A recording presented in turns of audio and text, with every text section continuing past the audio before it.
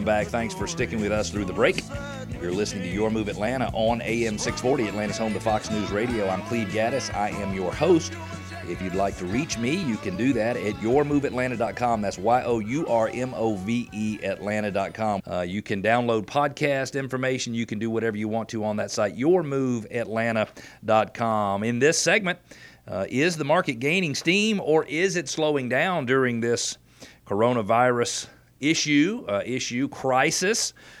Is there deck stain out there that can cause your deck to rot? And if you're buying a home, is it smart to ask for an allowance in lieu of repairs? We'll discuss these items and more during this segment, which is brought to you by the law firm of O'Kelly and Sorahan.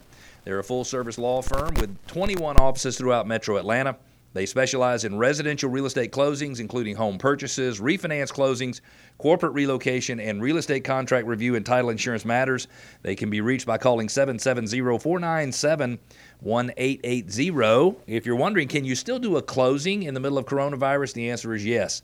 Closing attorneys have put a lot of extra safeguards in place to keep their clients, buyers and sellers, safe. They're inviting real estate agents not to attend closing whenever possible because there's no reason to have more people there than you need. No problem, though. The real estate agent can review all of the paperwork with you before you go to closing. And now closing attorneys are allowed to do video notarization or notary of documents. So if you are stuck home and you're sick, heaven forbid, let's hope you don't have coronavirus, but if you're stuck at home and you need to go to a closing, but you're sick and you're afraid your autoimmune system is a little depressed, you could actually sign the documents in front of, or using something like Zoom, a closing attorney could watch, and you could send the documents to the closing attorney. You could also, by the way, just sign a power of attorney and let the closing attorney sign the documents for you. That would be perfectly legal as well. So closings are still taking place. In fact, we mentioned earlier, I believe there were 1,300 or 1,400 closings in Metro Atlanta just in the last week. So I would tell you, and one of the questions that we had here for this segment is the market beginning to gain steam or is it slowing down? And I would say that for the first 5 weeks of this crisis, and it's hard to believe, I guess we've been 6 weeks. No, let's see, we've been 4 weeks into this crisis, so I think a lot of places started shutting down about mid-March. And I would say for the first 3 weeks that the market was slowing down. We had less showings. We had less homes going under contract, but it was still very, very strong. Something has started to happen, though, in the last week, and I'm not sure if it is home buyers are thinking that they need to move forward and take advantage of the low interest rates, or they need to get out there before other buyers start to compete with them on properties that they're interested in buying. Anybody who's been looking for a house consistently this year has probably lost out on at least one or two deals, and home buyers get tired of that. And so in today's world, they would have less competition. But we had a house that had been listed for 4 or 5 weeks. We had gotten a couple of offers that were not great offers. I think people were out there trying to get a coronavirus discount, if you don't mind me using that analogy. And last week, not only did we get one reasonably good offer, but then the next day we got 2 more. And so it's amazing. Here you have a house that has no activity on it that is any positive activity that will allow the homeowner, the home seller, to sell the property and to move on. In this case, he's just moving to Tucker. But then in a 2-day period, we have 3 offers, and each offer gets better than the last. And so ultimately, he was able to sell his property. We have not closed yet, but he was able to sell it for almost full price with very little closing cost to an extremely strong buyer who is very interested in purchasing his home. So I will tell you, Atlanta, that people's mentality is, what I'm seeing from the home buyers that are out and about, is that they are thinking we're closer to the end of this crisis than we are to the beginning. I don't know if that is true or not, but I will tell you that it seems like the market is gaining steam. It is getting stronger. If you'd like to have a conversation about anything to do with real estate, whether you should refinance, whether an investment property makes sense, what opportunities might be out in the market for you as a buyer today, it's easy to contact us. Just visit yourmoveatlanta.com, YOURMOVE Atlanta.com. We had buyers who were under contract on a home in the Alpharetta Johns Creek area, and they asked me if I knew anything about a class action lawsuit against a deck paint or stain. Now, I've been in real estate for 20 years myself, and I've never heard anybody talk about a class action lawsuit for a deck refinishing system.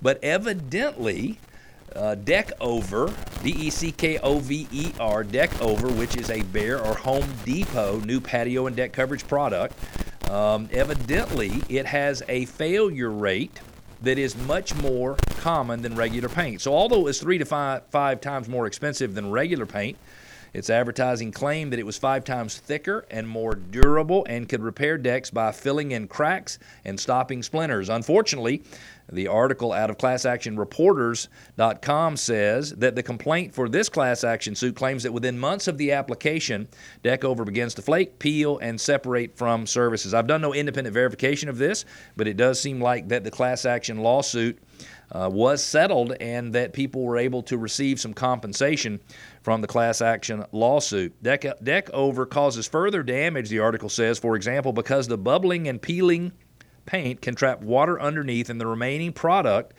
and promote rot. Given the difficulty and expense of removing the product from decks and recoating them, the complaint claims that some deck owners are having to simply replace their decks.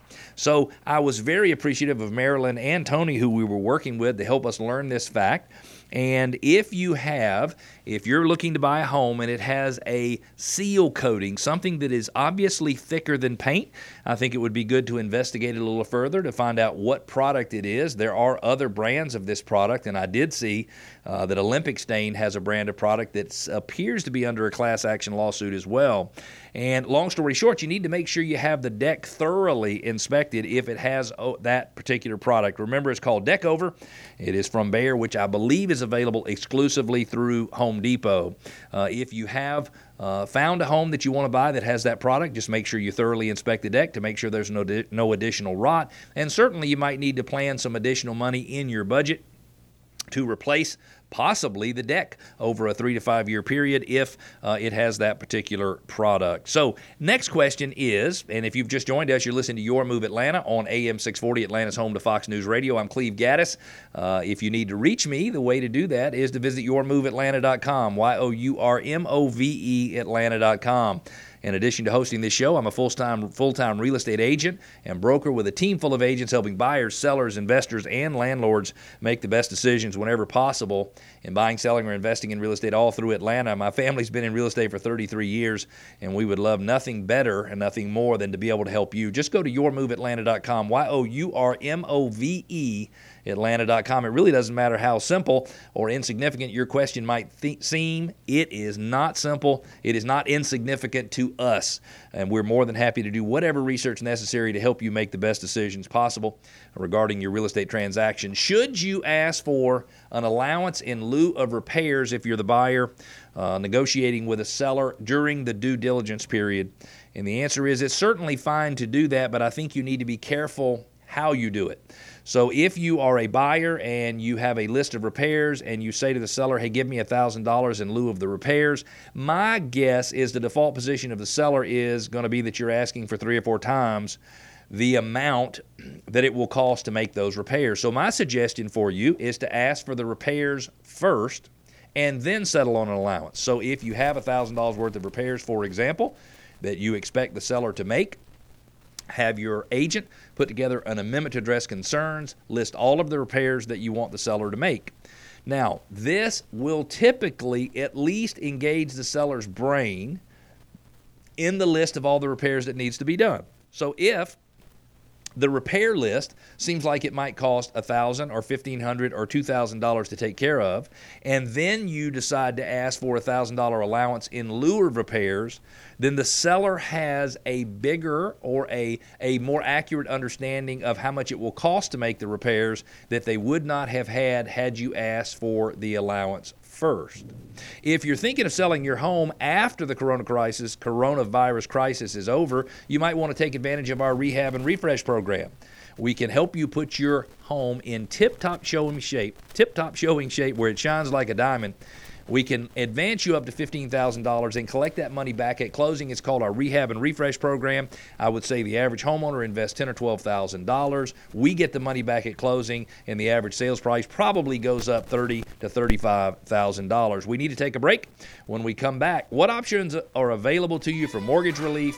What options are available for tenants? And are independent contractors are eligible for unemployment insurance? We're going to talk about those things and more. Stick with us. We'll be back.